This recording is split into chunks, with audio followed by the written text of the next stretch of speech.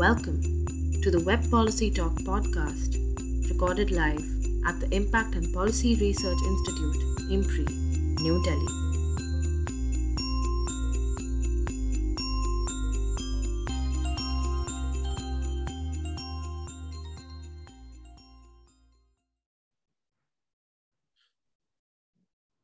Namaste and greetings. I'm Mahima Kapoor, researcher and assistant editor at IMPRI, Impact and Policy Research Institute, Prabhav एवं नीति अनुसंधान संस्थान, Nai Delhi. Welcome you all to the IMPRI #Web Policy Talk. Since the opening up of the economy through liberalization and globalization after the 1991 crisis, the composition, volume, and value of India's foreign trade has undergone substantial changes.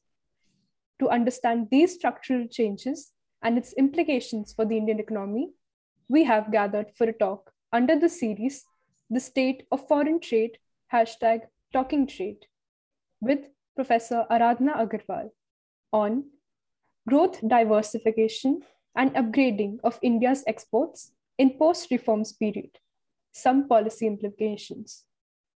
This deliberation is being organized by the IMPRI Center for the Study of Finance and Economics. I feel honored to introduce the chair, Professor Mukul Ashar, former professor, Lee Kuan Yew School of Public Policy, National University of Singapore. Welcome, sir.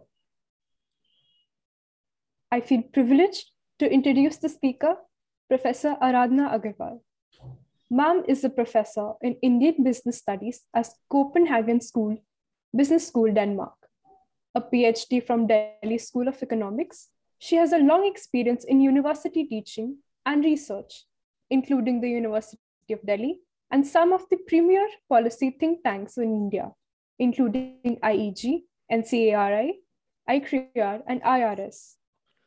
She is also an international consultant and has worked with prestigious international agencies like ADB, UNDP, World Bank, UNESCAPE, UNIDO, and UNCLAD. She has served as visiting fellow at the IMF and Korean Institute of Economic Policy and visiting professor at Kobe University, Japan, and has published in leading international and national journals, newspapers, and books, in addition to her monographs on anti-dumping and special economic zones. She has presented her research in several countries across the world. Welcome, ma'am. We are fortunate to have Professor Shahid Ahmed as the discussant for the session. Sir is a professor, Department of Economics, Jamia Millia Islamia, New Delhi. Welcome, sir. We have with us Dr. Nalin Bharti as the moderator. Sir is an associate professor, Humanities and Social Sciences, Indian Institute of Technology, Patna. Welcome, sir. Now I invite Dr. Bharti to take the proceedings further, and we look forward to learning from our esteemed gathering. Thank you. Yeah, thank you very much. First of all, I would like to welcome Professor Aradhna Aggarwal for joining this web talk.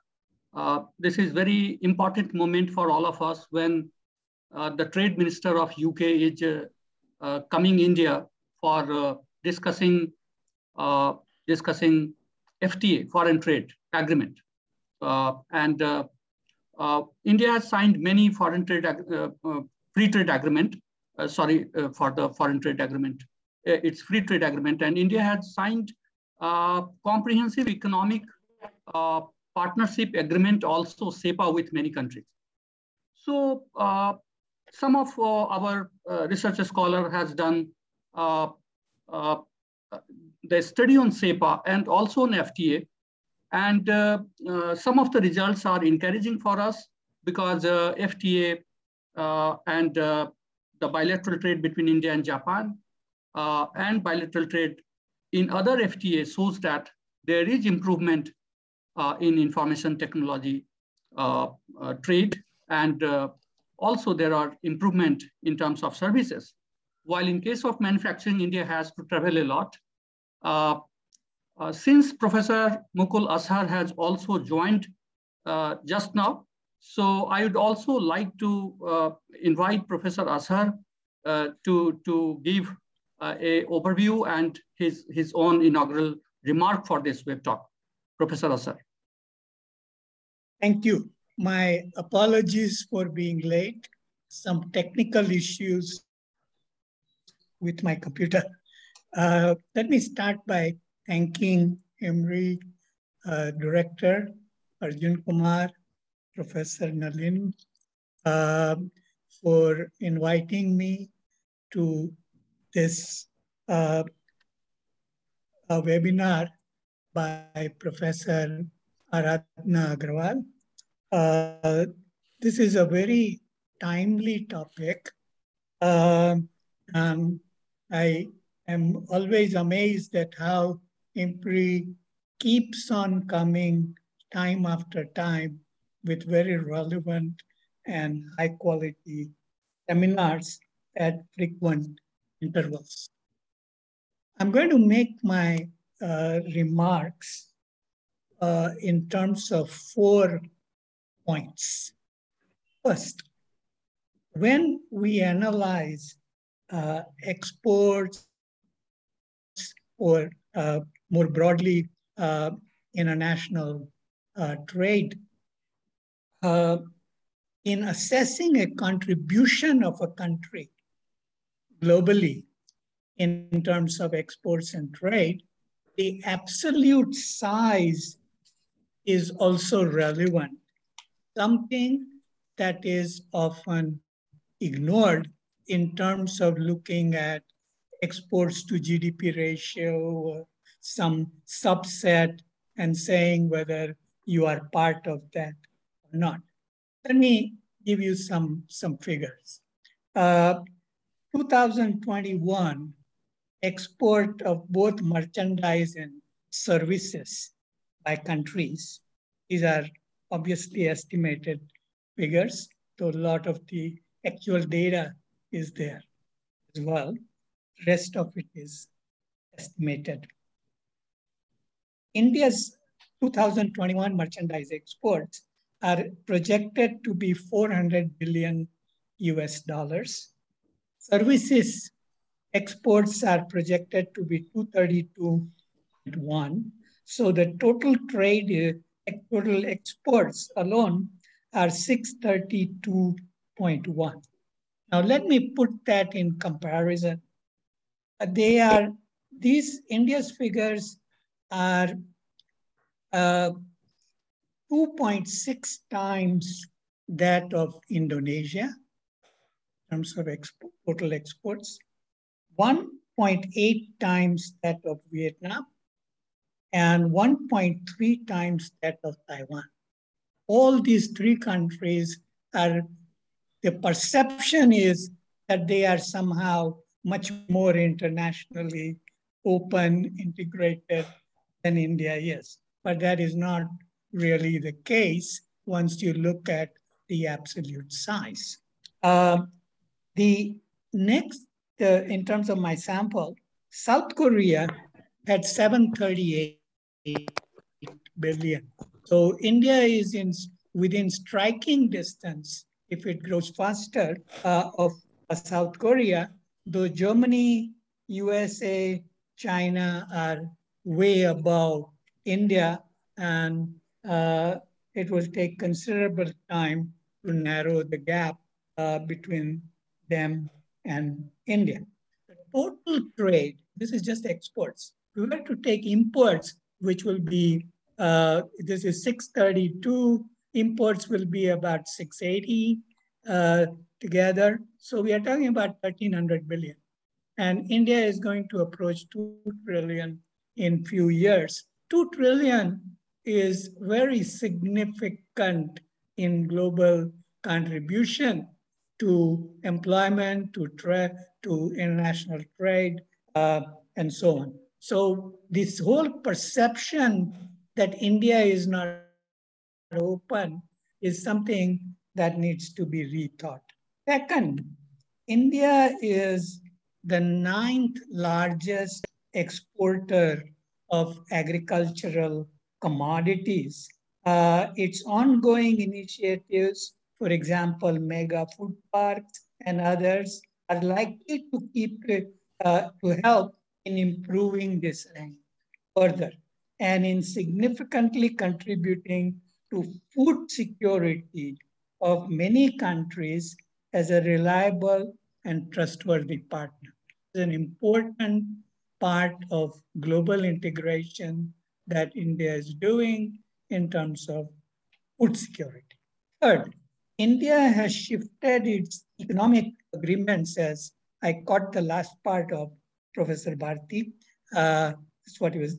The gist of it was that its economic agreements, strategies towards those who can provide more balanced treatment of goods, services, investments, and flow of professional and technical personnel.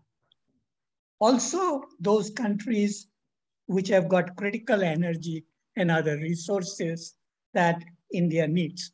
So India is about to conclude an economic agreement with UAE. It has close relations with Saudi Arabia. Indeed, India was the largest exporter of agriculture products to Saudi Arabia in the second half of 2021, replacing Brazil. It is also negotiating with UK, Russia, Australia, Brazil, Japan, and so on. Fourth, national security and economic diplomacy, which were never sort of thought of together, are now being thought of together. And one example is Quad, India, Japan, Australia, and the United States, and the different arrangements that Quad is making. So India is now looking for the first time since independence to an external sector as a critical engine of growth, which India never did before. And that augurs quite well along with all the other initiatives. So India's external sector now has to be looked at in a very different light than what has traditionally been the case. Thank you very much. Yeah, thank you very much, Professor Asad, for these very, very in-depth comparative data about India with other countries in Asia. And now I think we should invite Professor Aradhna Aggarwal for her lecture. And after that, we'll also invite Professor Saeed Ahmad for his point. Now I invite Professor Aggarwal for her lecture, and then we'll take up some of the questions also. Thank you, madam. Hello, good morning, everyone. First of all, I would like to thank IMPRI Director Professor Arjun Kumar for inviting me to this talk. It's really a pleasure to present my findings with this gathering. And I hope that I will myself learn a lot. And I must thank Professor Mukul Escher for very interesting points. In fact, one of these points at least I will be taking up in my presentation. This paper actually has a very focused view of exports, where I am basically focusing on the kind of export push, the kind of export focus that India should adopt at this time. I'm not much talking about the free trade agreements, because I think that for free trade agreements to succeed, the countries must have competitiveness of its exports, because these FTAs are not always a sort of a positive gain for everyone. There are losers as well. So one must understand these things before, because there is a lot of push on RCEP and many other FTAs, but I think that it is very important to have one's own competitiveness to really succeed in these agreements. So my focus is on what should be the focus of India's exports, and I have a sort of I start with the motivation of this study. Yeah, how did I get the motivation for this study? In fact, when I was in Denmark 2 years ago, before COVID, actually, I found that there was a new debate that started in India, and there was a lot of push to focus on labor-intensive, low-skilled exports and manufacturing. There were some in the power corridors of India, many people were actually pushing, they were saying that India should actually try to focus on these exports because India has comparative advantage in abundant labor, and because India's shares are not growing in those sectors where there is comparative advantage, India is losing. It is export dampening and it is growth dampening. And I also found that there was a comparison with Bangladesh. It was shown that how Bangladesh has been progressing or growing much faster, which is a fact, than India in current years. And the reason that was given was that Bangladesh has focused on the sector where it has comparative advantage, whereas India has not. So these were the kinds of triggers in my mind which led to this study that I conducted. Theoretically, it is found that in an open economy, exports actually grow in those sectors where the country has comparative advantage. So which means that post-reform period, comparative advantages should align with the export shares. This is what actually this is what the theory is about, the mainstream theory.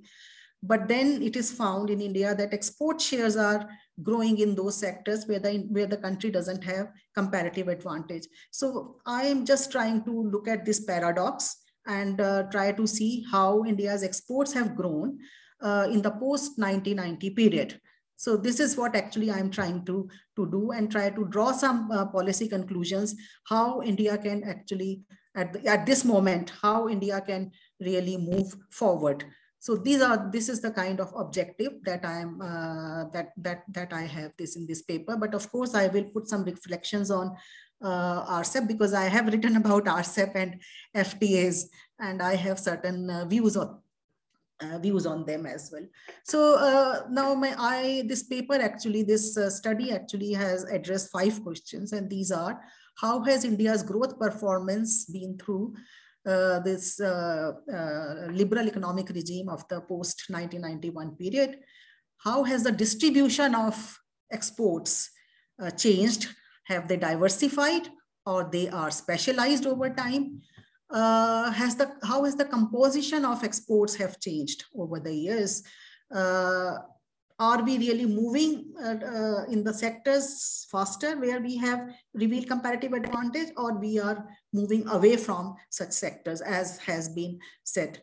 What is the way forward for India? Why we have this kind of pattern that we have at the moment? So these are some of the questions that I will be answering in this presentation. So let me start with the growth kind of aspect of exports. But before that, I would like to talk about the theory. I'm an academician, so I would like to look at the theory, and I will try to show how the kind of theories, different theories are relevant to explain India's exports in this current scenario. So if we look at these theories, these are neoclassical theory. Neoclassical theory says that exports are determined by factor endowment. If you are labor abundant, then you should focus on, you export, you have comparative advantages in labor intensive products. If you are capital abundant, then your comparative advantages are in capital goods or skill intensive commodities, depending upon what you have. But then there are endogenous growth theories that focus on knowledge, skill upgrading, and this happens in an open economy due to FDI and trade because they are accompanied with technology transfer. There are spillovers that led to increasing knowledge and increasing skills within the economy, leading to diversification of exports and upgrading of exports. Then there is a GVC literature, which focuses again on the insertion into global value chains. And I think, and this is what I've been writing, that global value chains is a single most important factor driving growth and exports and FDI in this contemporary world. And then we have Mallett's theory. Mallett's theory is not really looking at the overall growth, macro level factors. They are looking at micro level factors, that is firm level heterogeneities. So some firms, they acquire knowledge, capabilities, and they enjoy higher productivity. And these are the firms that drive exports. So these are the theories which are actually currently there explaining exports. And I would like to see India's exports within the framework of these theories. So all these theories suggest that exports grow in an open economy. So the effect of openness is always positive on export growth rate. So different reasons are given. I'm not getting into those reasons at the moment because I have many other, what is my time? How much time do I have? Hello? Yeah. 15-20 minutes, no problem. 20 minutes, okay, maybe half an hour. Okay. Please go ahead, no problem. Okay, so yeah, but all these theories suggest that if there is openness, there is increase in exports for different reasons. Neoclassical theory suggests that there is specialization. You specialize in those products where you have comparative advantage. Whereas other theories are not so positive about specialization. They say that there is a possibility of diversification. So whether it is endogenous growth theory, because it says that foreign direct investment comes and that leads to and trade, both of them improves the economic, the knowledge stock in the economy, and that leads to diversification of exports. GVC so is the same thing. Mallett's theory also says that if there is openness, then the productivity constraints come down, as a result of which more and more firms are able to export in the world market. And therefore, there is a possibility of diversification. So far as upgrading is concerned, the approach of neoclassical, which is a mainstream theory, which is actually driving our thoughts towards export, that actually is very static in nature, and it says that it all depends upon where you have comparative advantage. If you have continuing comparative advantage in labor, then you continue to produce labor intensive products. But other theories are more dynamic, and they say that there is a possibility of upgrading due to knowledge. And Mallett's theory says that as you open up, then more and more firms, they get exposed to GVCs, they get exposed to trade, and therefore they upgrade their productivity, and therefore there is a possibility of upgrading. So neoclassical theory, which is the mainstream theory, that is very static in nature. It says that there is specialization, but because resources are transferred to specialized sector, there is growth in exports. Whereas other theories are talking about diversification of exports, and they also say that there is a possibility of exports. So within this framework, I would like to see how India's exports have moved further. Now, this is a time series that I have taken from WTO database, and this is a volume of exports. This is not in terms of value, but in terms of volume. And it shows that until 1990, now if you look at this carefully, if 1990, world exports were on an average greater than India's exports. The growth, this is the growth rate, annual percentage change in the growth. Now 90 to 2000, India started growing more rapidly. 2000 to 2010, there was acceleration in the growth rate. If you see, the distance has increased between 2000 and 2010. But after 2010, we again started slipping. And we find that that India's growth rate are actually becoming lower than, or they are entangled with the world export growth rate. So there is a deceleration there that we see there. So this is the kind of thing which, what does that mean? That is what I would like to explain, that despite acceleration, despite a growth spurt in exports, we could not really sustain this acceleration. That's what actually I wanted to say. And we could not really establish ourselves as an exporting economy. Now here I would like to bring the point that Professor Escher just made about the first point that he made about the volume. And I find that, yes, he is absolutely right, that we are 14th in terms of our share in global exports. That is in terms of the value. That is what he was talking about.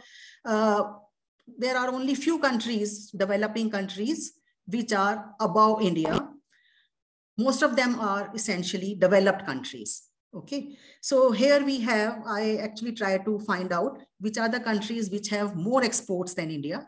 And these are China, and these are developing countries I'm talking about. So China, Mexico, Singapore, Hong Kong, Korea, and Russian Federation. So these are the countries which have more exports than India. But if you look at the time pattern that you find, the last curve in the beginning, the green one is India, is where India lies. And there is very marginal increase in India's exports over the years. Whereas if you look at China, China started almost where India was. I mean, the gap was very, very small.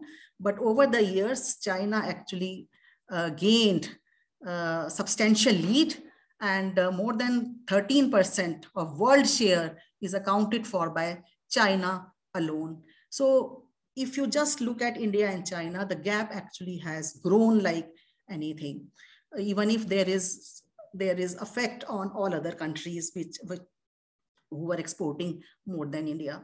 Now I come to the point which Professor Escher said is not very relevant, and it is about the share of India's exports to GDP. If we look at that share, because India is a large economy, and Korea and all those economies, Taiwan, they are very small economies. So it is of course, here I beg to differ that it is important to see how much is the ratio of exports to GDP. And here we find that India is really in the bottom 2 deciles. There was an acceleration between 2000 and 2011.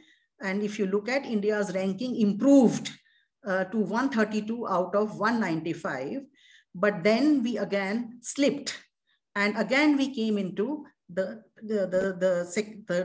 bottom 2 deciles. In 2000, between 2000 and 2011, we were one of the most fastest growing export economy. In fact, we were only behind China, a major economy, which is the other countries were very small. So that was the kind of growth, but then we slipped, and many other countries started growing faster after 2010. So we lost our ranking. Here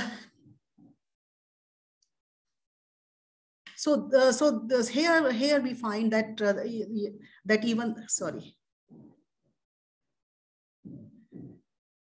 So even if we were growing, even if we had a growth spurt and we were growing faster, we could not really maintain that. And this is very important to sustain the export growth rate over the years to really increase our share. Now, when we come to the specialization of this, I focus on 3 parameters here, 3 indicators: the distribution of export shares, the variety of exports, and distribution of RCAs. So let us see how we performed in terms of diversification. Now, when I look at this distribution, I use this curve, Lorentz curve, which many of us are familiar with. And this curve shows that India actually, and this curve actually is based on the 6-digit level exports. So 6-digit level classification of exports. And here we find that top 10% product lines, they were accounting for nearly 90% of trade exports in 1990. Over the years, there was increase in the share of other products as well. But this increase actually, there is a change in the Lorentz curve here you find, but this change only happened in the middle range. That is the products which were earlier marginal, they were very close to those 10 groups. those 10% of commodities, only there was a shift in the shares, and there was some equality at that level. But again, the large number of products, they still contributed very small to the overall exports. The share of the top products, top 10% products, that declined from 90% to 83%. So there was this difference, and this happened only in the middle of the section. The rest of the commodities were not affected. Gini coefficient also declined, but this decline was marginal. So what we find that India's exports are still concentrated at the top. There was change, but this change was not towards specialization. This was diversification. And this diversification happened even if it is marginally, it is very small. But this is something because many countries tended to specialize in their export basket.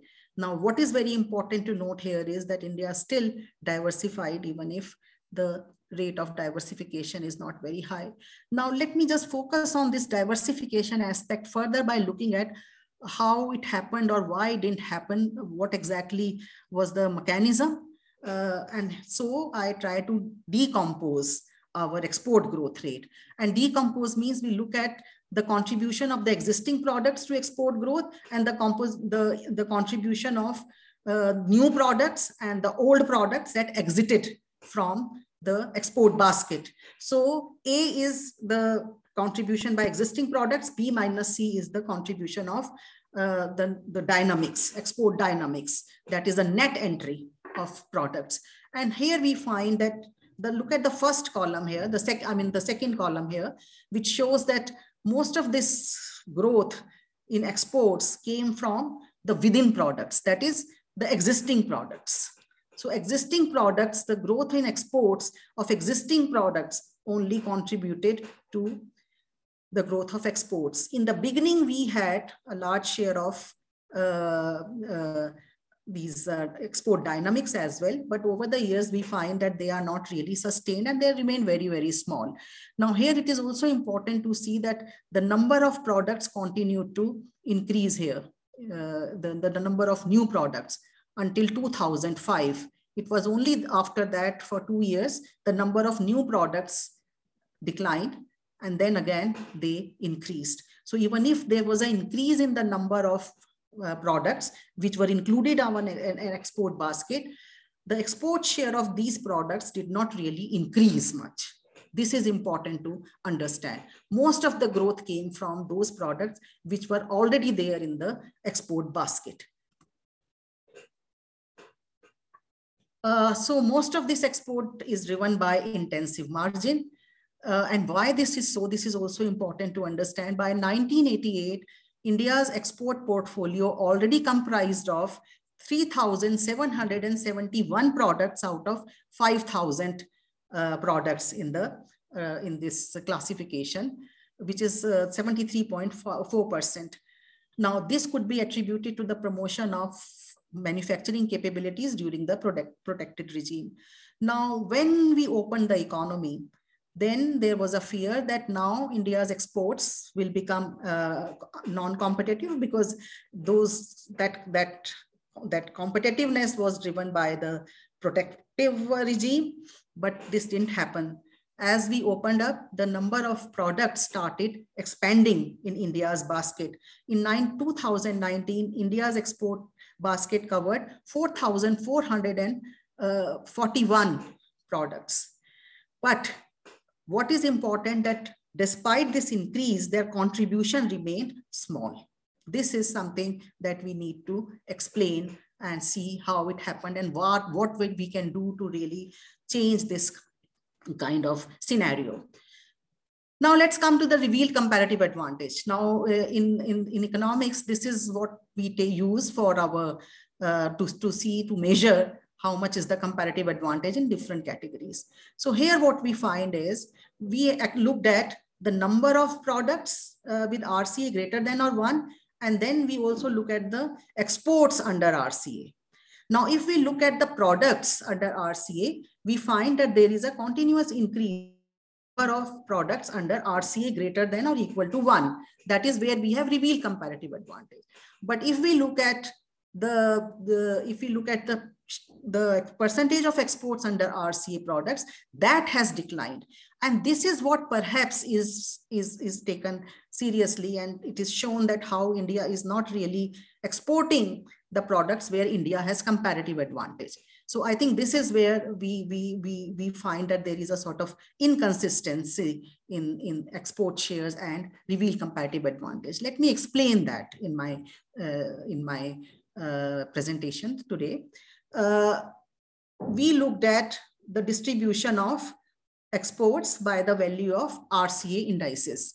And here we find that there were a number of products which had RCA greater than or equal to even 10 in 1990. This percentage started declining over the years.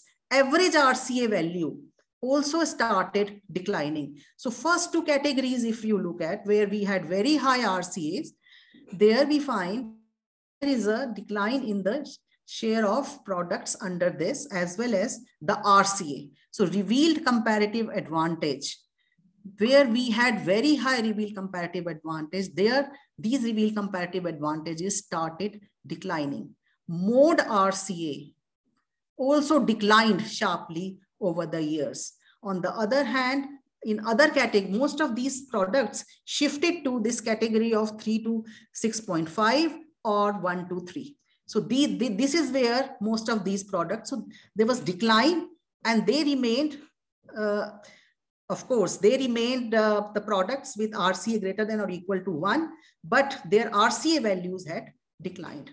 So this is where we find that RCA, the share of exports under RCA, that has declined. This is because of the decline in the RCA values itself.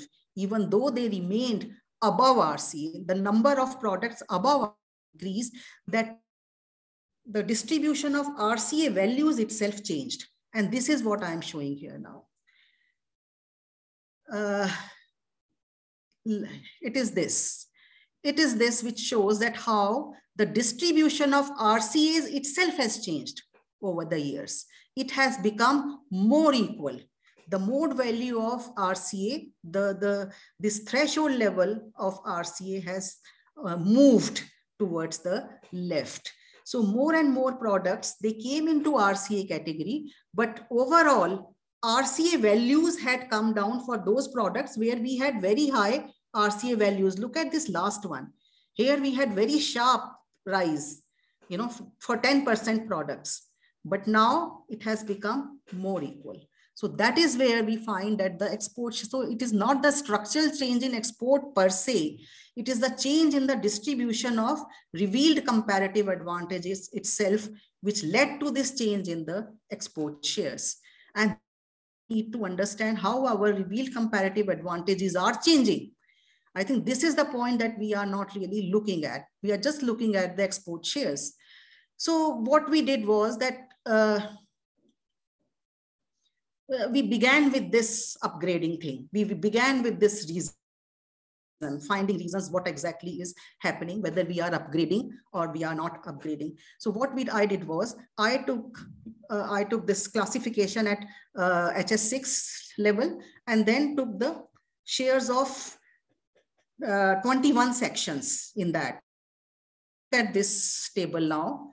This is where we find that how the export shares and RCAs have changed. So what we find, look at the first period. And here we find that textile, natural and cultured pearls, vegetable products, mineral and chemicals and allied services, they were the top 10 products, top 5 products. They were contributing, this is the section-wise. This is a section-wise classification. They were contributing 71.40% of total trade. And then next 5, they were contributing 21, and overall the contribution was 93%. Now this was the kind of thing in 98. Now look at the recent classification. And here we find how RCAs and export shares both have changed, but RCAs have changed faster. So what we find that now machinery, if you look at here, this was earlier in the next, on the 6th place. Now it has moved to the top 5 now. On the other hand, this has come down in the next 5 products, and its RCA has also come down. So if you look now, plastics, they have entered as new categories. They were not there earlier. Whereas here we find that some of the products here, like animal products, raw skins, that is where we had comparative advantage. They have gone out of this classification.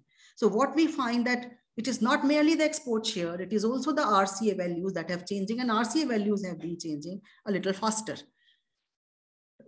Let us look at the other classifications, which are the more known and which are typically used.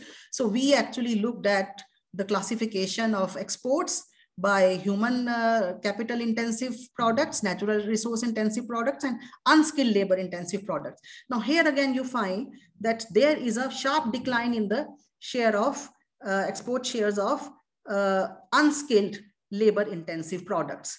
On the other hand, there is increase in the human labor intensive products.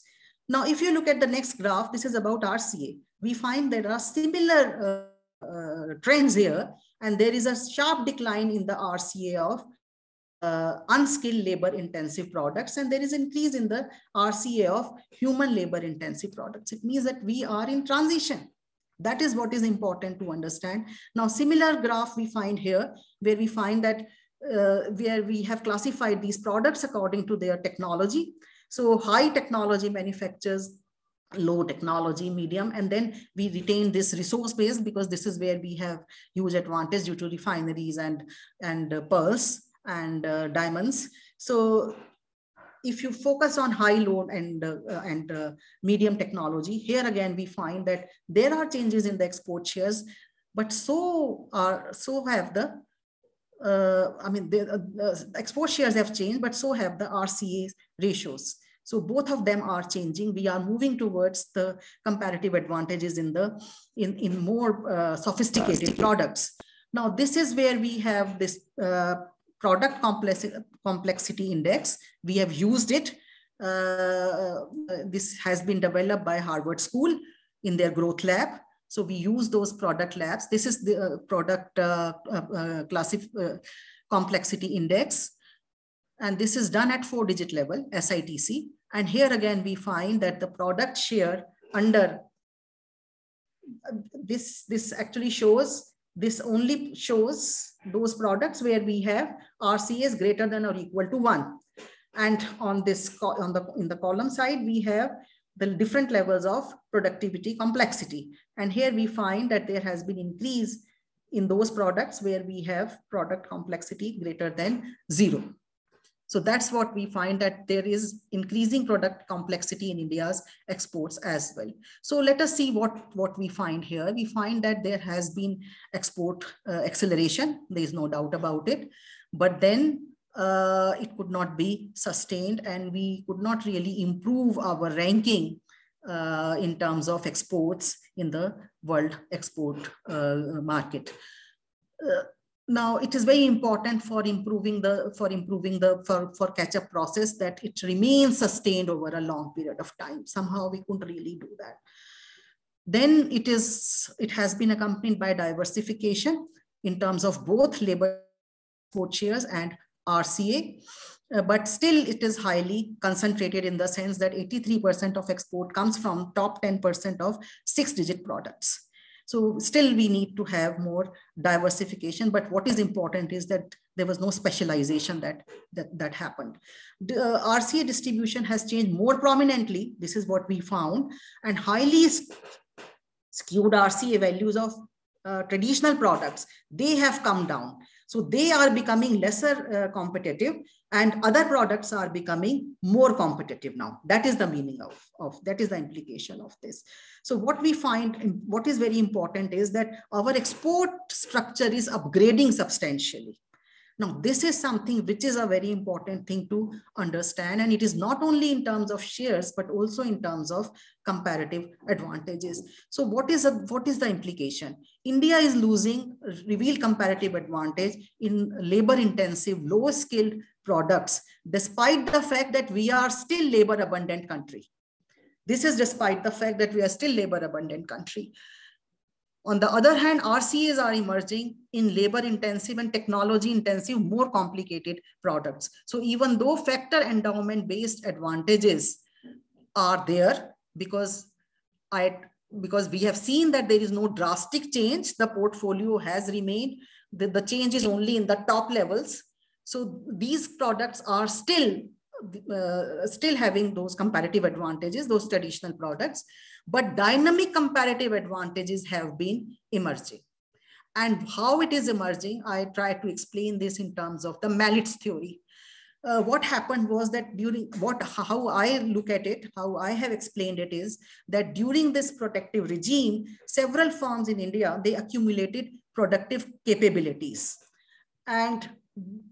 And these capabilities were acquired in those sectors which were comparative advantage defying sectors. This was because the focus was on building those high-tech, high capital intensive industries within the economy. Now, what happened after economic liberalism, the constraints were unlocked, and these economies, they reaped the benefits of globalization in the sense of getting attached to GVCs or acquiring FDI or acquiring technology at lower cost, which was not there earlier possible. So they actually they reap the benefits, managed to overcome the institutional constraint and upgrading the exports. So these are and these are particularly because of GVC participation, where they acquired technological capabilities. So these micro level kind of contributions, they became very important in changing the pattern of the distribution of exports and RCAs. Point here is now why we have lost comparative advantage, revealed comparative advantage in labor-intensive products despite being labor abundant. Now this is something which is where the conflict is. And here I say that one possibility is the IT revolution. We actually went for we had IT revolution, and this might have created Baumol cost disease effect. Baumol cost disease effect is when the expanding when one sector is growing rapidly, then wages also start growing. And when wages grow in this sector, they pull the wages of other sectors also in upward direction, and this affects the cost structure of the economy. So I think this is one factor that might have affected the cost structure of labor-intensive sectors, and we started losing our competitiveness in these sectors. I'm not really blaming the labor factors, labor laws or any such thing, because there are certain structural factors which we must pay attention to. Then we find that most of the economies in the world, the developing economies in the world, they took advantage of contemporary globalization and they integrated themselves into global value chains. And these global value chains, they were very successful, especially in the traditional products. And they used special economic zones as the key tool. And massive fiscal deficits were given to special economic zone to get cost competitive advantages in these traditional products. India's experiment in SEZs could never bring those kinds of desirable results, outcomes. Industrial parks, textile parks, food parks, mega food parks, several types of parks we started, but they were even less successful than SEZs, and India eventually lost its comparative advantage in traditional products to new production centers. We cannot look at India in isolation. We need to see what the other countries are also doing. So these new production centers emerged in Southeast Asia, South Asia. In South Asia, for instance, Bangladesh, and Middle East Asia, including Jordan and other countries, Kuwait. So these countries actually were benefited. These countries actually reaped. They grabbed exports in these traditional sector. So, but in India, what happened that this loss in competitive advantage in traditional sector could not be offset by growth in non-traditional exports, where our competitive advantages started showing up. So overall, we find that this scenario may have pulled down the growth, export growth rate, and may have had the impact on the scope of diversification. So this is my last slide here. And here we find that India now needs to understand that there are emerging dynamic comparative advantages in non-traditional sectors. This is something that we must understand, and we need to push them. We are familiar with the product space theory, which says that the countries with competitive strength in sophisticated and complex products face better growth prospects than those who are not. So we must understand that this is the time to upgrade the exports, because this can only build the basis for further growth, not to go back to traditional exports. So this is that I am presenting here, that even in traditional industries, the focus should be on higher value added products. India is not likely to compete in labor products because of the massive capacities and incentives offered in new production centers. So for instance, Vietnam or Bangladesh, or even now Indonesia. I have recently worked on Indonesia and other Southeast Asian countries. Massive capacities they are creating in terms of special economic zones or other economic zones, and they are trying to offer them huge incentives to really attract a lot of such investment, which is more of labor intensive nature. Further, we find that youth needs to be, the aspirations are changing of the young population. They are more looking at better job prospects, and therefore they need to be prepared more in terms of skill attainment and more complex tasks. SEZ is something which I've been writing a lot, and I think that considering whatever is happening in the world, it is important that we must revamp this policy. We have to look at the large industrial parks, including logistic parks, mega food parks, multi-logistic parks, which I think Professor Nalin Bharti was talking about, coastal economic zones, which we had proposed, then national investment and manufacturing zones, which we had proposed. So several policies have come, but what is happening to them, this needs to be seen. What is the kind of constraint that they are facing, and we have to address them using a kind of holistic approach. So any push to the low skill labor intensive industries in the current context may not be very effective. So we must identify the employment potential in the industries where dynamic advantages are emerging. Let me just briefly give you one example, which is a recent, which I observed in my recent visit to a place called City City. City City is a special economic zone, and I spent there 1.5 months recently. And what I found, I spoke with people which is in this area, which is essentially a rural area. And what I find that people are not available to work in the food industries, or textile industry. So there is a fabric park which came up, which was totally failed. And then we had this City City SEZ, where we have some value added, which are, most of the industries are in electronics or electrical engineering. There we find that there is a lot of rush for people to come. So, and that actually has triggered a kind of incentive also to acquire knowledge. So these are the dynamics, field-based dynamics, which suggest that this is a time now to move to upgraded products. And any kind of SEPA or any free trade agreement, I think that we can be successful only if we strengthen our own competitiveness. This is a strong view. Actually, I have written about that even in my one of the earlier. So finally, and most importantly, we need to place international competitiveness at the center of this rhetoric of self-reliance. This is something which is very important to achieve competitiveness. Thank you very much. Yeah, thank you very much, madam, for very intensive and very much, we can say, in-depth analysis of the India's export, diversification of export, how majority of our products are still, especially the traditional products which was exported in past, is still continuing. That also shows our competitiveness, even though many countries are coming up as a competitor. The data which you have presented about the continuing products, which is still competitive, that is still one of the very important point which I have taken from your lecture.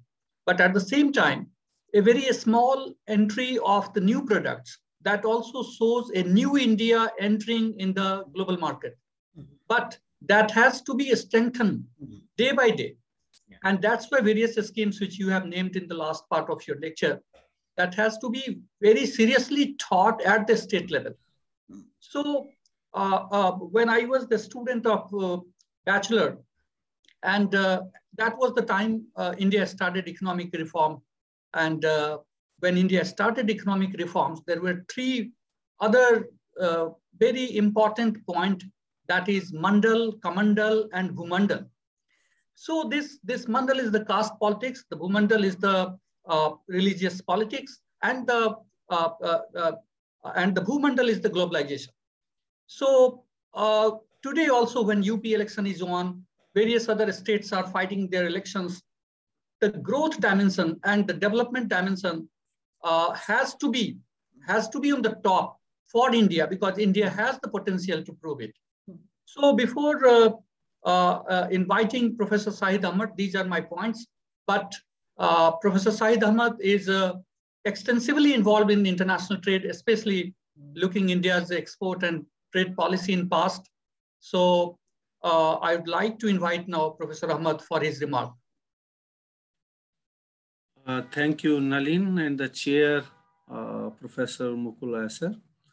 And let me congratulate Professor Aradhna Aggarwal for excellent presentation and for her detailed research, insights given about growth, diversification issues related to India's export.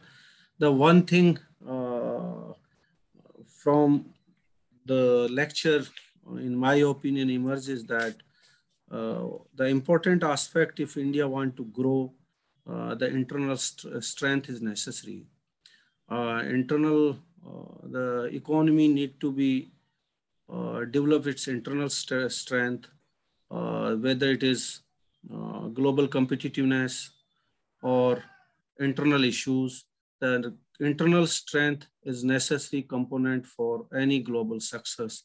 That is the basically emerging policy implication from Professor Aggarwal's lecture. As a discussion, I have only few points and few additions, because already Professor Aggarwal has indicated all aspects related to growth and diversification. Now, as far as growth is concerned, the one thing, the positive aspect of India's economy since 1991, there is one positive aspect in economic policy space, and as an economist, that's working quite well. And that is when we teach in macroeconomics expectation theory, the rational expectation hypothesis in macroeconomics. The one aspect about last 30 years, irrespective of regime change, whether the UPA or NDA, the India's path policy space is more or less in macro sense is common. There is no, particularly in global space, which you call export-oriented growth strategies or related to FDI or related to other strategies, dealing with India's integration with global economy, there is a broad consensus in all political parties.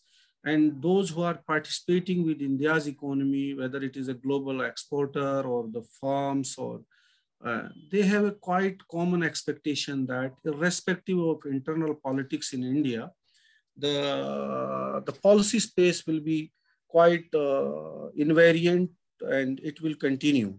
And that has upgraded India's position. And there is a positive impact of this particular aspect and in this way. Coming to in that way, already Professor Aggarwal indicated what has happened as far as growth is concerned, export growth in that way.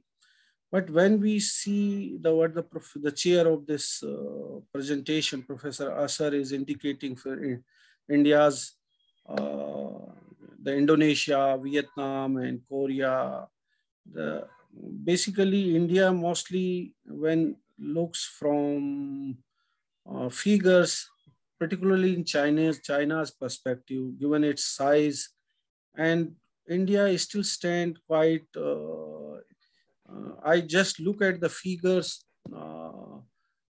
not looking the figures of 2019, 20, and 2021.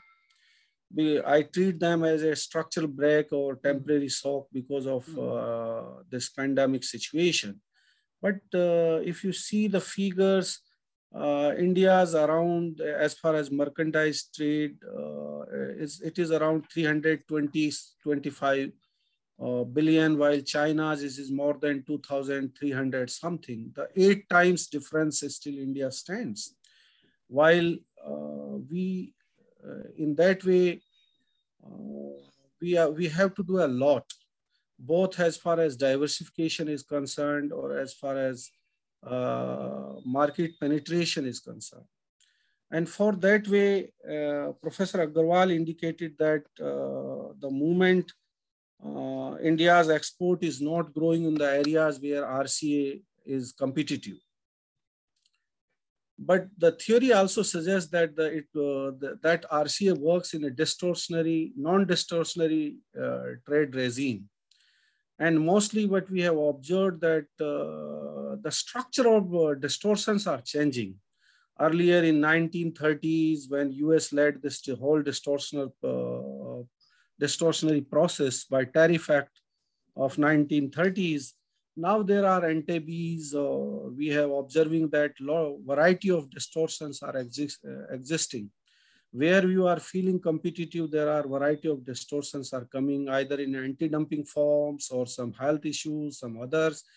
And when the multilateral regime is not working effectively, particularly the WTO, there is no success story in last, after Uruguay round, there is no big achievements of WTO multilateral framework. Rather, there is a lot of issues of multilateral, plurilateral nature discussion is taking place and deviating. Even nobody now talking about the Doha mandate, and even nobody knows it has failed, though it has failed, but nobody is talking about, even the Director General of WTO never talks about it, that what happened to the desire of the developing countries, all Indonesia, Vietnam, India, Bangladesh, what happened to all these people? Even the multilateral forum, no discussion.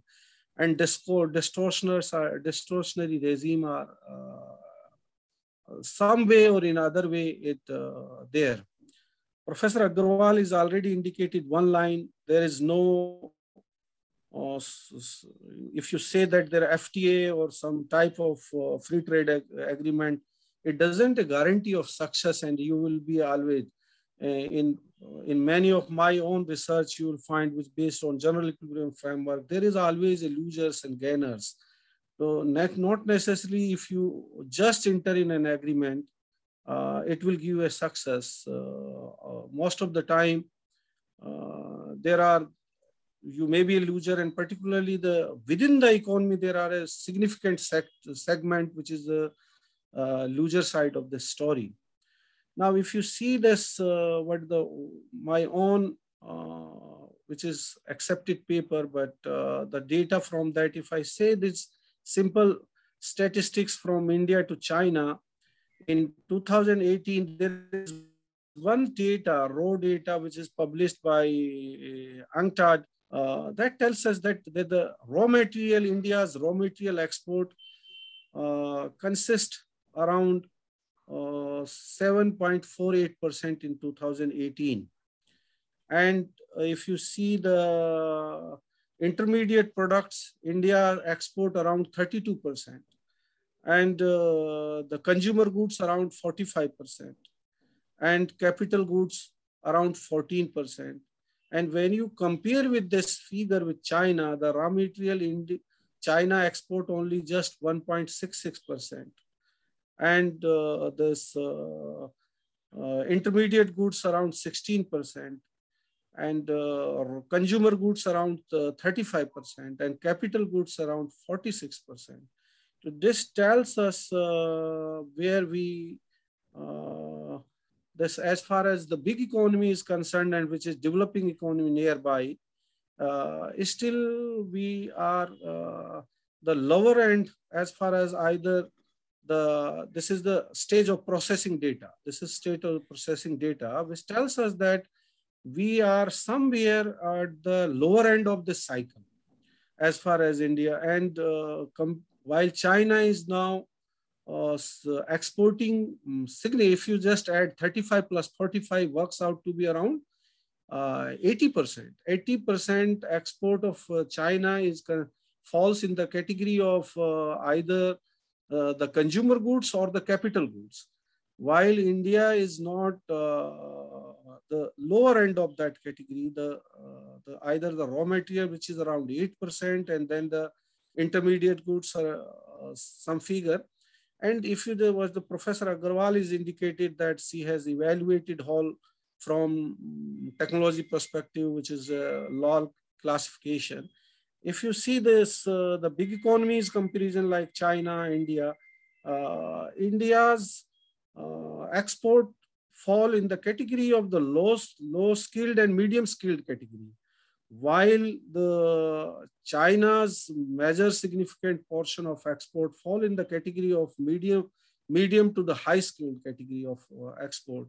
So there is a lot of potential of export diversification as far as India is concerned. Yes, rightly indicated that India's number of product has increased from 3,600 to 4,000 something. The number of export over a period of time, that the number has increased, but a lot of potential exists for India for diversification component. And when we see the product diversification, destination participation, yes, there is a more diversification has taken place. We are now having a look east or East Asia policy. And also we have an effort to penetrate African market. So India has a more diversification, and if you see, there is a reduction from the share of developed countries as far as India's export is concerned. So we are more diversification as far as destination is concerned, export destinations. But still there is a lot to attain it, to diversify, because if there is any shock to US economy or to European economies, we are still affected. And because still we are, say, almost 40% of our export is destined to the developed country nation. So we need to participate more to the East Asia neighbors, where we have already an agreement with India, ASEAN, and we have not joined RCEP, but there is a lot potential. Africa, we have not done much.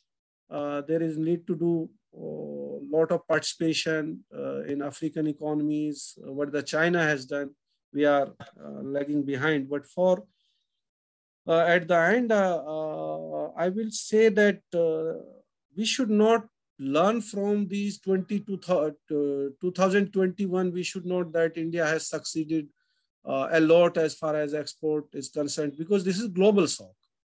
And when the say the US is badly affected, Europe is badly affected, India is less badly affected, obviously US share will increase, particularly pharma. This is a temporary structural shock. And we have to just come to the normal situation, and then we should make a judgment that India has done a wonderful job in as far as export is concerned. And that's the reason when I am doing any research, I am restricting myself to 2018 or 2019, not looking much figures for this structural break, because for trade economists later on, we have to evaluate this time series data, how to capture this health issues, because this is giving not right results in my opinion. But I think as an economist, we need to talk about more for multilateral trade regime, because right now the developed countries are in a deviating path, and not right now. If you see the US strategies after Obama and later on Trump and Biden, nobody is interested to come to the table and discuss this forum, because that is curtailing their power and freedom to discuss. But there is no option for developing countries except multilateralism. FTA, yes, if we can do on the mutually beneficial terms with the India EU or India UK or India US, good enough. We should do it, provided we agreed on mutual terms of trade, mutual terms of benefit. That's good enough. But multilateralisms need to be emphasized. And I congratulate also the Arjun for organizing this event. And I stop it here.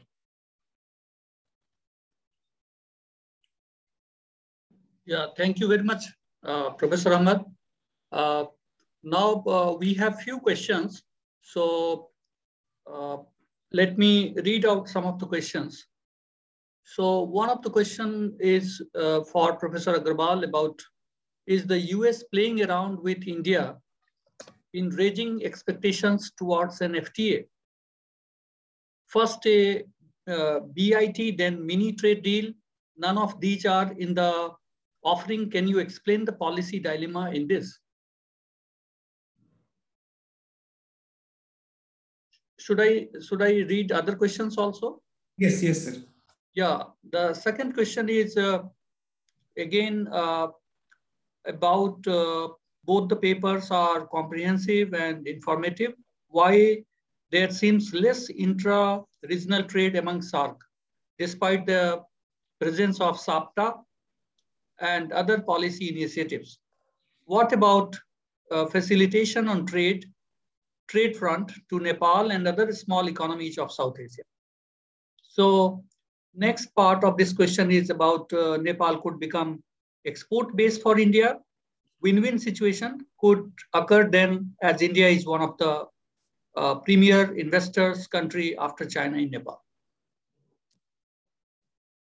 So the first question was about FTA, and the second question was on the intra-SAARC trade. Yeah, thank you very much for these questions. First of all, so let me take the first question first. Now, so far as the US is concerned, I think US has some sort of uncertainty in its policy. You know that the last regime of Trump, he had a sort of idea about, he was not really interested into all these trade and these trade agreements. He was more focused on the domestic economy. So his focus was on how to promote manufacturing within the economy.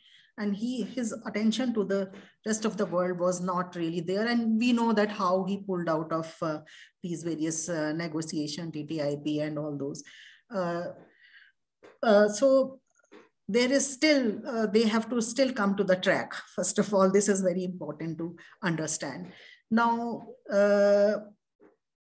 at the same time, their policy regarding India, they look at India as a big market. Now, this must be understood that India is seen as a big market, and any deal that they want to do is to promote their exports and FDI within India. So what is happening at the moment is that there is a sort of tussle, and they are not very sure whether India is going to give them the kind of the space for that. So there is a dilly-dallying that is happening in these FTA. In fact, if you look at even US and EU, they have been negotiating for a long time, and they haven't yet reached any conclusion. So I think that with growing nationalism that has been taking place after this crisis, there is a sort of backtracking so far as international agreements are concerned. Bigger countries are looking for more space to be given, whereas smaller countries, they are not really in a mood to give that kind of space. So of course, this has affected these deals, and they are not really coming to any conclusion. So we have started with the EU again. We have started with, now we are talking about the UK. We are already carrying out with the US, but these negotiations don't happen quickly because of the kind of domestic politics that is also becoming very important. So actually, I agree here with Professor Shahid Ahmed that we should strengthen the WTO, multilateralism. That is more important at the moment. But of course, the countries are looking, the process of these negotiations have been going on. Now, so far as SAFTA is concerned, now actually I'm working on South Asia currently, and I tell you that SAFTA has not been very successful. I'm afraid to say that. But the trade share has not really grown beyond 4.5 to 5%. So intra-regional trade within SAFTA, that hasn't really grown much. So this is what we must understand. Now this is something which is about political economy. So there is a lot of political economy that is playing its part, and again, I think that it is very important to have trust, when you are talking about intra-regional agreements. So somewhere, I think that countries are now looking to other countries. These South Asian countries, they are looking to other groupings. For instance, we find that some countries are looking to CAREC, some countries are looking to this, it's BIMSTEC, I think. So these are different groupings that we are looking.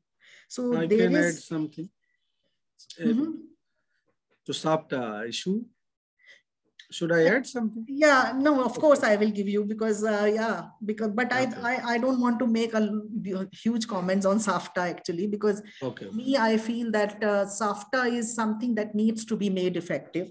We need to understand how we have that common history and how we can have the common geography and how we can be benefited through trade linkages. But at the moment, things are not really moving the way that they should. Nepal, very nice question. Actually, Nepal could be the base for India's exports. Nepal could also be it both can be benefited through these interlinkages. But somehow, again, the political uncertainty, the question of domestic politics, all these again and again come up, and things don't really happen. So any international relationship cannot be looked upon without looking at the domestic dynamics that have been taking place. And sometimes these dynamics don't really allow these international relations to grow. And I think that is the main reason why SAFTA is not happening, or why at the moment many of these trade negotiations are just going on, and we are not really coming to any conclusion. Thank you.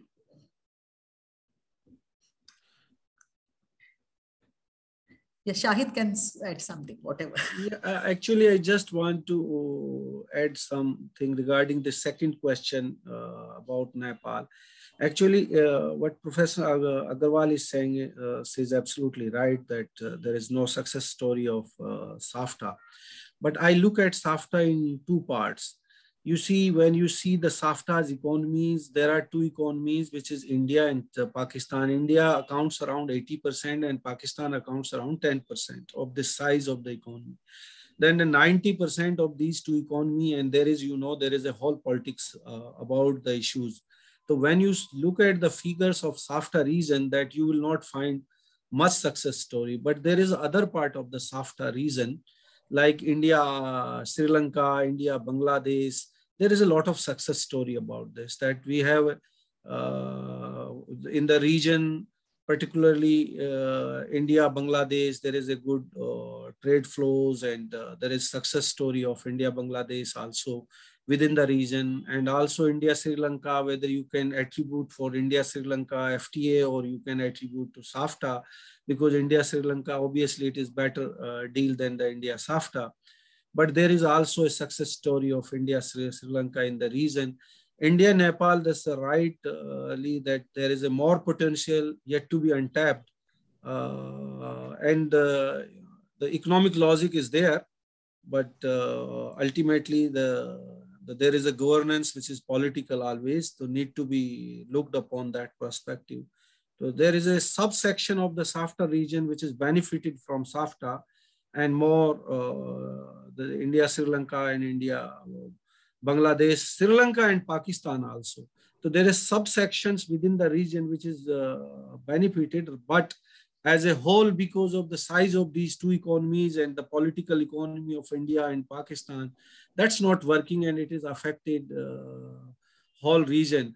And the regarding trade facilitation, this is the only area which is need to be worked, because the issues related to the trade facilitation and trade hurdles, that is the area need to be looked in the SAFTA region. The tariffs is not in a globally and also in the region is not a big issue, except India and Pakistan. That's my addition only.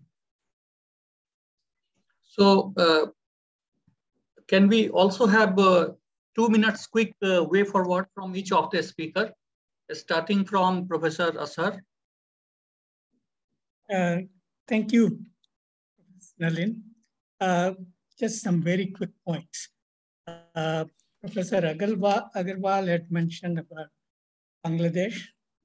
I have a different perspective from Professor Ahmad that 2021 data is distorted or has a lot of noise and so on. Works both ways. The growth rates are down too. And I think there is a structural change which we need to take into account, including the efforts of many countries now to create new supply chains and logistics chain that are not so overly dependent on China. And many of the agreements, like the Quad, has got, for example, health, the vaccine element, where India will be the main manufacturing base, which will be distributed with Japan and others. So there are a lot of things.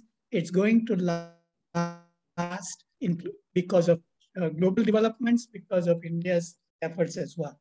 But Bangladesh was mentioned. I'll just give you the figure. In 2021, merchandise trade of Bangladesh was $39 billion. India was 400. We don't have service data, but India was, as I said, 632, a huge difference. But you are very right that Bangladesh has taken opportunities in certain key commodities, products, which India would do well to learn from. Second, the exports to GDP graph. Export to GDP is only with respect to merchandise. If we were to start adding services, because India's services in total trade is much higher than global services trade to total trade. Once you start doing that, it would be interesting to see how the rankings are. I don't know what they will be because I have not done work on that. Labor intensity, you, Professor Aggarwal, were somewhat you gave less emphasis on labor reforms. I think labor reforms are very important. Would you want to go to Kerala and set up anything, or West Bengal, or nowadays Punjab? Labor reforms are essential, and we need, and related to labor reforms are the logistics costs. One of the ways where we lost competitiveness is our logistic costs are around 13% as compared to the global average of 6 to 7%. That's what the blue economy, Bharatmala, Yojana, others are trying to address, is to explicitly reduce our logistics cost. And that needs to be included in that.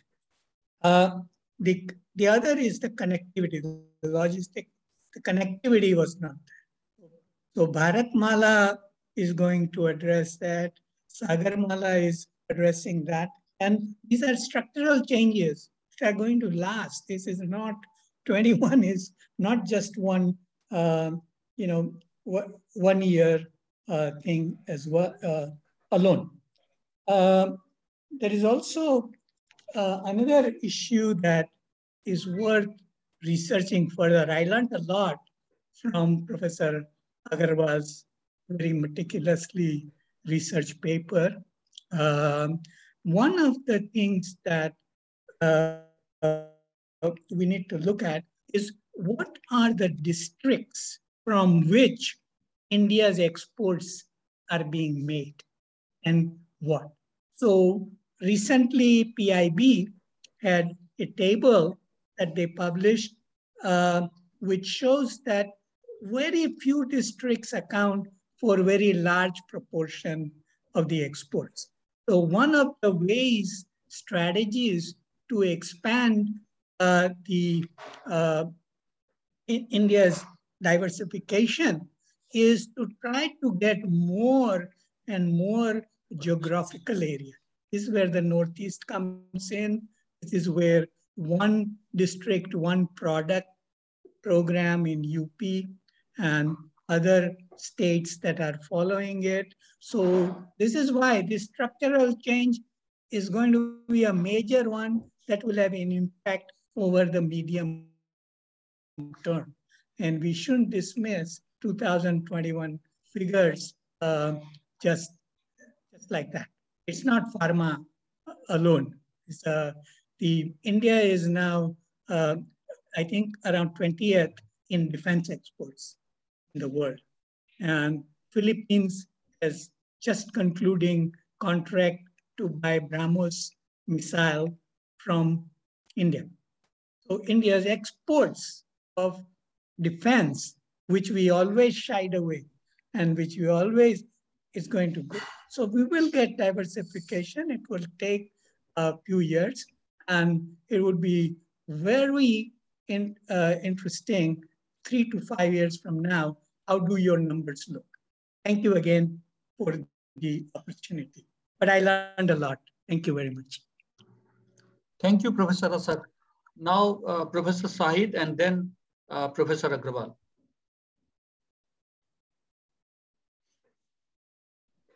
I agree with Professor Mokul that there is a lot of potential and opportunities. Some structural changes are taking place. Hope this works out. The Bharatmala and the connectivity issues like there. It depends of the successful implementation of these programs.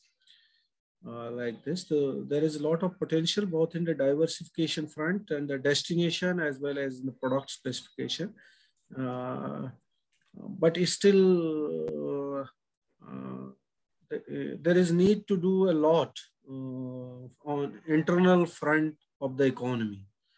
For globally, you can succeed only when you are a successful economy at your domestic level. You have to, like to the point Professor Mukul indicated, that by district-wise outcome of growth, regional, for the origin of the export from India. But if you there's only few states in India where this basically the whole industrial segment, because where India's export originates from Chapter 71, the maximum share around more than 21%, and then the Chapter 71, and then another chapter, if I remember, just see the Chapter 27 and 20, Chapter 71, which accounts 15 and 12%, and both the sectors are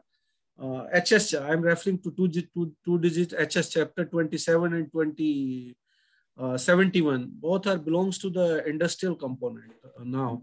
And the industry's location in India, you see where the Northeast stand, where the Bihar stand, where Odisha stand, and the region.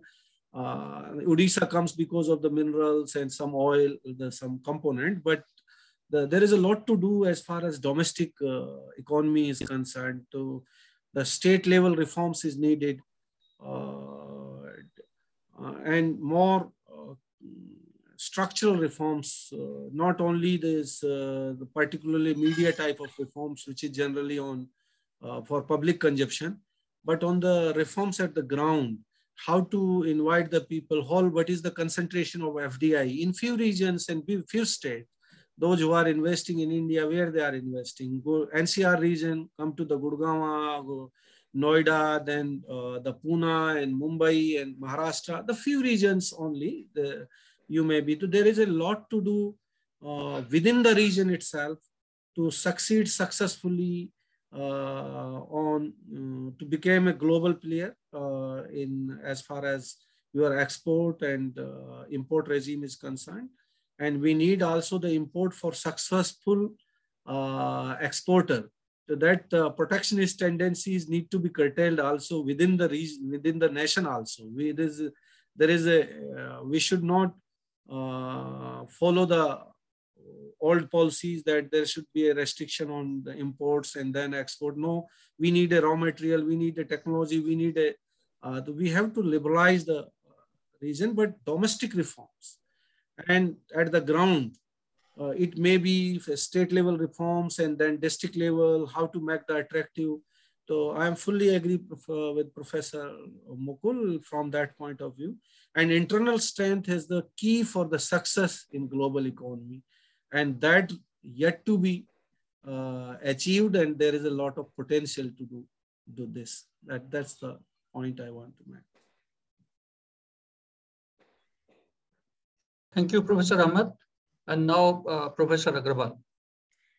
Yes, first of all, thank you very much for the questions and for the comments. And I think that that has enriched and me, and I think that will be now incorporated in the paper, some of the points that have been made in this presentation.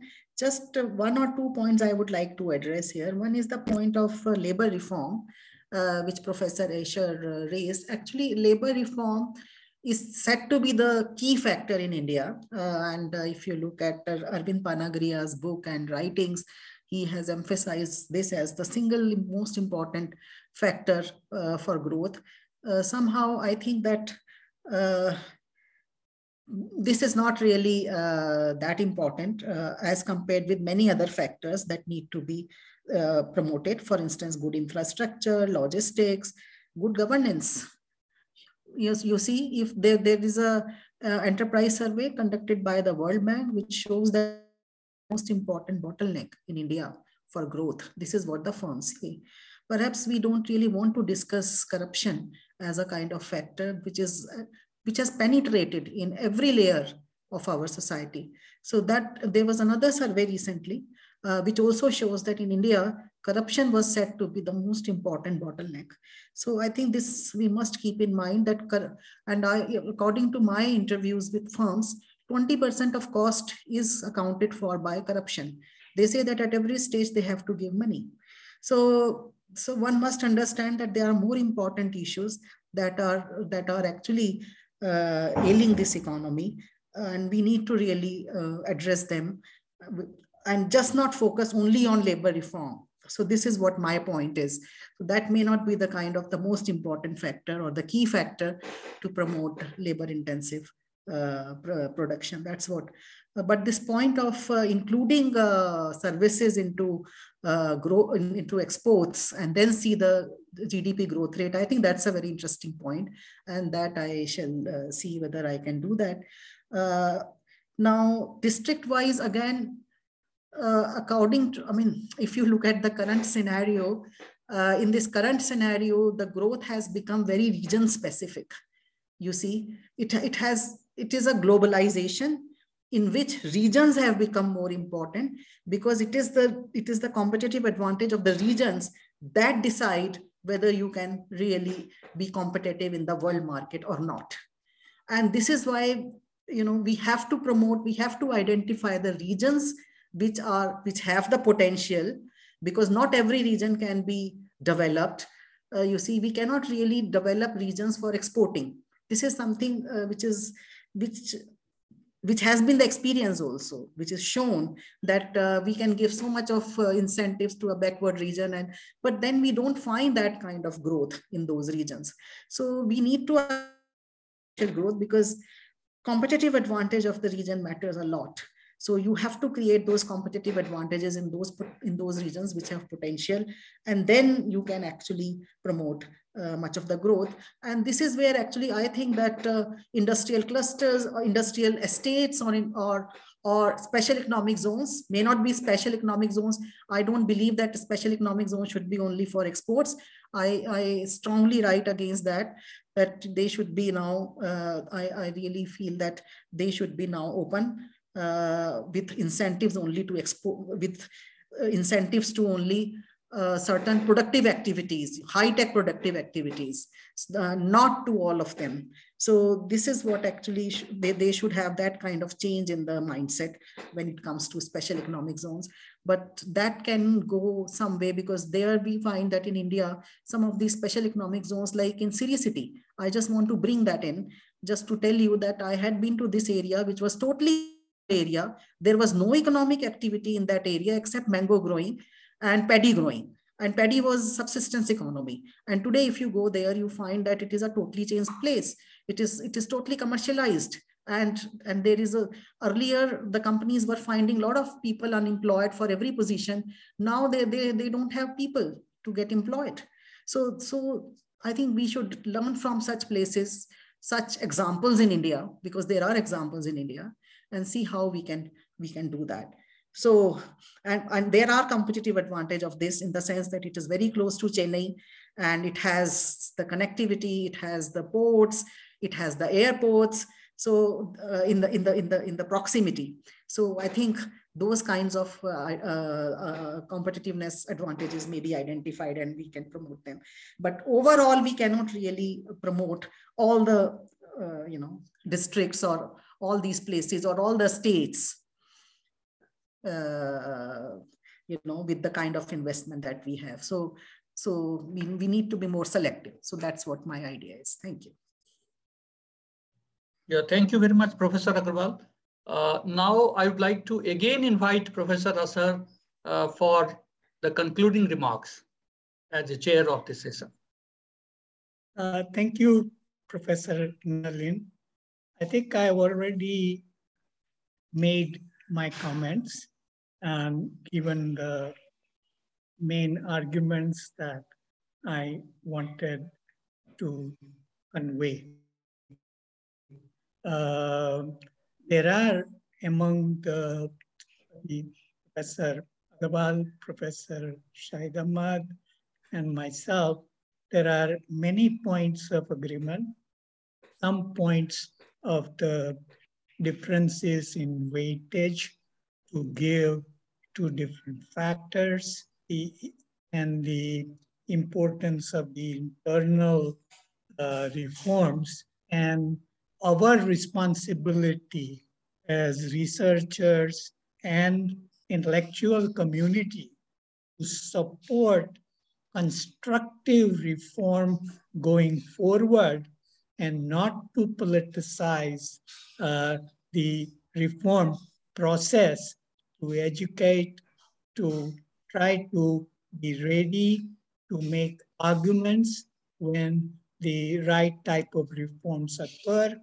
whoever makes it anywhere in the country. I think this is what something that we can all take forward. As usual, this has been a very rich set of discussion from which everybody can learn a lot and think and reflect. Thank you. Yeah, thank you, Professor Asar. Before closing this webinar, three important points from the three speakers from this session is, from Professor Aggarwal's presentation, I got this point that India is still one of the competitive exporter, especially for those products in which India had competitiveness in past. At the same time, Professor Aggarwal's presentation also throwing some light on how India is also coming up with some new products, and which was added by Professor Asar's point that yes, very soon India will start exporting some of the defense material also, and maybe exporter of many defense items. So the second point which Professor Asar made in relation to the today's discussion and presentation is that whatever new projects such as Bharatmala, Sagarmala, and Udan and other schemes India has launched in terms of connectivity, logistic connectivity, and new infrastructure which India needs to build up, this will result very soon in a very positive direction. So whatever we are having today, that is not the truth. What we will have in future, that is more dependent on what type of new infrastructures are created and how these infrastructures are linked together with some of the exporting states, as well as highlighted by Professor Asar, that the district level readiness should be also there, and some of the new districts must be added in our export destinations. So the entire discussion is not only bringing the product diversification, but it is also bringing the export destination diversification. And the point which Professor Saeed Ahmad has brought as a part of this discussion is how multilateralism is being failed. Doha Declaration is on the backseat. There is no further improvement on the issue of public health. Even during the COVID-19, my recent paper, which was published on 6 January 2020, has highlighted in India Quarterly that how for patent waiver, the majority of the countries are playing with the card, and they are not deciding anything on the patent waiver. So very slow progress shows that WTO is not in the position to control one of the most important issue, that is the vaccine for all. And this cannot be solved without the patent waiver, and for which Article 31H and 31F of the TRIPS agreement provide us an opportunity to go for that, but it is not happening because there isn't any cooperation, and the cooperation theory is not working, especially in a very important period when we have to be very much cooperative. So bringing all three presentations and discussions in one line is that India had lots of opportunities. India is still having opportunities, but to go forward, we have to be very much targeted in coming days. Otherwise, we will be again missing the bus, like we have missed many buses in our past. Thank you very much. Thank you very much. Thank you, sir. Thank you so much for this wonderful discussion. This has really been very, very enriching. And I really echo what Professor Asher has to say towards the end, that this has been a great learning experience for all of us. So I would like to propose the formal vote of thanks on behalf of the IMPRI Center for the Study of Finance and Economics to our speaker, Professor Aradhna Aggarwal, for a brilliant presentation of her research and the findings thereon. And I would like to thank Professor Shahid Ahmed for his points, for his inputs. The chair of the session, Professor Mukul Asher, for joining us and for adding to the richness of this deliberation. And most of all, thank you to Professor Nalin Bharti for leading and moderating this discussion and the discussion series. I would also like to thank everybody who has watched us here on Zoom and also on Facebook Live, and all those who would be watching us later on our YouTube channel and listening to the program on our different podcasts. I thank all of you for this and for your presence. I hope that you all will tune in to our future episodes of Talking Trade, the State of Foreign Trade. Wish you all a very good day and please stay safe. Thank you.